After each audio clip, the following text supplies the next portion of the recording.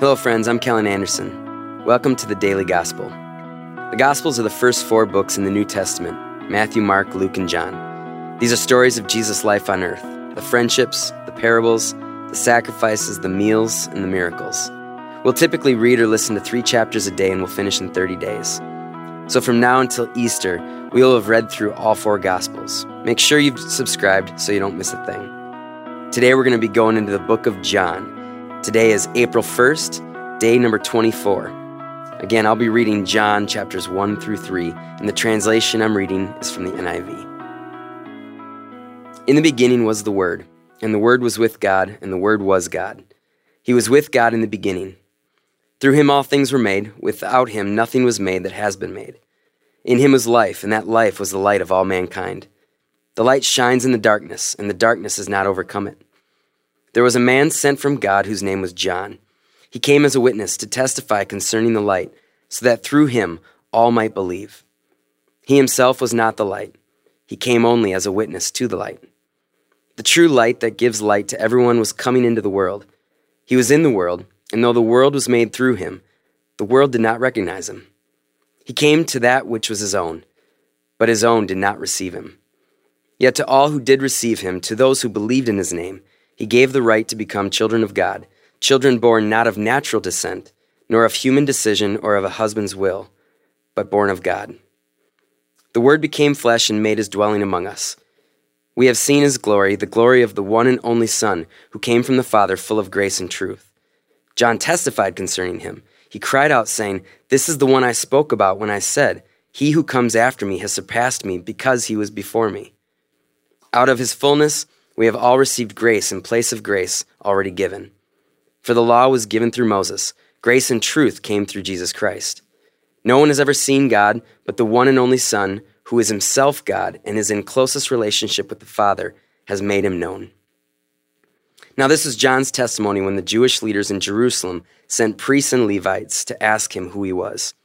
He did not fail to confess, but confessed freely, "I am not the Messiah." They asked him, "Then who are you? Are you Elijah?" He said, "I am not." "Are you the prophet?" He answered, "No." Finally they said, "Who are you? Give us an answer to take back to those who sent us. What do you say about yourself?" John replied in the words of Isaiah the prophet, "I am the voice of one calling in the wilderness, 'Make straight the way for the Lord.'" Now the Pharisees who had been sent questioned him, "Why then do you baptize if you are not the Messiah, nor Elijah, nor the prophet?" "I baptize with water," John replied, "but among you stands one you do not know. He is the one who comes after me, the straps of whose sandals I am not worthy to untie." This all happened at Bethany on the other side of the Jordan, where John was baptizing. The next day John saw Jesus coming toward him and said, "Look, the Lamb of God who takes away the sin of the world. This is the one I meant when I said, 'A man who comes after me has surpassed me because he was before me.' I myself did not know him, but the reason I came baptizing with water was that he might be revealed to Israel." Then John gave this testimony, "I saw the Spirit come down from heaven as a dove and remain on him. And I myself did not know him, but the one who sent me to baptize with water told me, 'The man on whom you see the Spirit come down and remain is the one who will baptize with the Holy Spirit.' I have seen and I testify that this is God's chosen one." The next day John was there again with 2 of his disciples. When he saw Jesus passing by, he said, "Look, the Lamb of God." When the 2 disciples heard him say this, they followed Jesus. Turning around, Jesus saw them following and asked, "What do you want?" They said, "Rabbi," which means teacher, "where are you staying?" "Come," he replied, "and you will see." So they went and saw where he was staying, and they spent that day with him. It was about 4 p.m. Andrew, Simon Peter's brother, was one of the 2 who heard what John had said and who had followed Jesus. The first thing Andrew did was to find his brother Simon and tell him, "We have found the Messiah," that is the Christ, and he brought him to Jesus. Jesus looked at him and said, "You are Simon, son of John. You will be called Cephas," which when translated is Peter. The next day Jesus decided to leave for Galilee. Finding Philip, he said to him, "Follow me." Philip, like Andrew and Peter, was from the town of Bethsaida. Philip found Nathanael and told him, "We have found the one Moses wrote about in the law, and about whom the prophets also wrote, Jesus of Nazareth, the son of Joseph." "Nazareth? Can anything good come from there?" Nathanael asked. "Come and see," said Philip. When Jesus saw Nathanael approaching, he said of him, "Here truly is an Israelite in whom there is no deceit." "How do you know me?" Nathanael asked. Jesus answered, "I saw you while you were still under the fig tree before Philip called you." Then Nathanael declared, "Rabbi, you are the Son of God. You are the King of Israel." Jesus said, "You believe because I told you I saw you under the fig tree. You will see greater things than that." He then added, "Very truly I tell you, you will see heaven open and the angels of God ascending and descending on the Son of Man." John chapter 2. On the third day, a wedding took place at Cana in Galilee. Jesus' mother was there, and Jesus and his disciples had also been invited to the wedding. When the wine was gone, Jesus' mother said to him, "They have no more wine." "Woman, why do you involve me?" Jesus replied, "My hour has not yet come." His mother said to the servants, "Do whatever he tells you." Nearby stood 6 stone water jars, the kind used by the Jews for ceremonial washing, each holding from 20 to 30 gallons. Jesus said to the servants, "Fill the jars with water." So they filled them to the brim. Then he told them, "Now draw some out and take it to the master of the banquet." They did so, and the master of the banquet tasted the water that had been turned into wine. He did not realize where it had come from, though the servants who had drawn the water knew. Then he called the bridegroom aside and said, "Everyone brings out the choice wine first, and then the cheaper wine after the guests have had too much to drink. But you have saved the best till now." What Jesus did here in Cana of Galilee was the first of the signs through which he revealed his glory, and his disciples believed in him. After this, he went down to Capernaum with his mother and brothers and his disciples. There they stayed for a few days. When it was almost time for the Jewish Passover, Jesus went up to Jerusalem. In the temple courts, he found people selling cattle, sheep, and doves, and others sitting at tables exchanging money. So he made a whip out of cords and drove all from the temple courts, both sheep and cattle. He scattered the coins of the money changers and overturned their tables.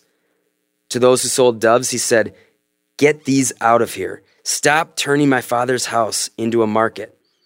His disciples remembered that it was written, "Zeal for your house will consume me." The Jews then responded to him, "What sign can you show us to prove your authority to do all this?" Jesus answered them, "Destroy this temple, and I will raise it again in 3 days." They replied, "It has taken 46 years to build this temple, and you are going to raise it in 3 days?" But the temple he had spoken of was his body. After he was raised from the dead, his disciples recalled what he had said. Then they believed the scripture and the words that Jesus had spoken. Now while he was in Jerusalem at the Passover festival, many people saw the signs he was performing and believed in his name. But Jesus would not entrust himself to them, for he knew all people. He did not need any testimony about mankind, for he knew what was in each person. John chapter 3. Now there was a Pharisee, a man named Nicodemus, who was a member of the Jewish ruling council. He came to Jesus at night and said, "Rabbi, we know that you are a teacher who has come from God, for no one could perform the signs you are doing if God was not with them." Jesus replied, "Very truly I tell you, no one can see the kingdom of God unless they are born again." "How can someone be born when they're old?" Nicodemus asked. "Surely they cannot enter a second time into their mother's womb to be born." Jesus answered, "Very truly I tell you, no one can enter the kingdom of God unless they are born of water and the Spirit. Flesh gives birth to flesh, but the Spirit gives birth to spirit. You should not be surprised at my saying you must be born again. The wind blows wherever it pleases. You hear its sound, but you cannot tell where it comes from or where it is going. So it is with everyone born of the Spirit." "How can this be?" Nicodemus asked. "You are Israel's teacher," said Jesus, "and you do not understand these things? Very truly I tell you, we speak of what we know, and we testify to what we have seen. But still you people do not accept our testimony. I have spoken to you of earthly things, and you do not believe. How then will you believe if I speak of heavenly things? No one has ever gone into heaven except the one who came from heaven, the Son of Man. Just as Moses lifted up the snake in the wilderness, so the Son of Man must be lifted up, that everyone who believes may have eternal life in him. For God so loved the world that he gave his one and only Son, that whoever believes in him shall not perish, but have eternal life. For God did not send his Son into the world to condemn the world, but to save the world through him. Whoever believes in him is not condemned, but whoever does not believe stands condemned already, because they have not believed in the name of God's one and only Son. This is the verdict. Light has come into the world, but people loved darkness instead of light, because their deeds were evil. Everyone who does evil hates the light, and will not come into the light for fear that their deeds will be exposed. But whoever lives by the truth comes into the light, so that it may be seen plainly that what they have done has been done in the sight of God. After this, Jesus and his disciples went out into the Judean countryside, where he spent some time with them and baptized. Now John also was baptizing at Aenon near Salim, because there was plenty of water, and people were coming and being baptized. This was before John was put in prison. An argument developed between some of John's disciples and a certain Jew over the matter of ceremonial washing. They came to John and said to him, "Rabbi, that man who was with you on the other side of the Jordan, the one who testified about you, look, he is baptizing and everyone is going to him."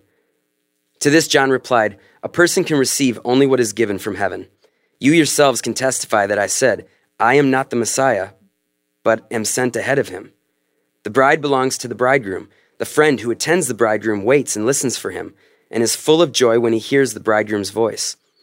That joy is mine, and it is now complete.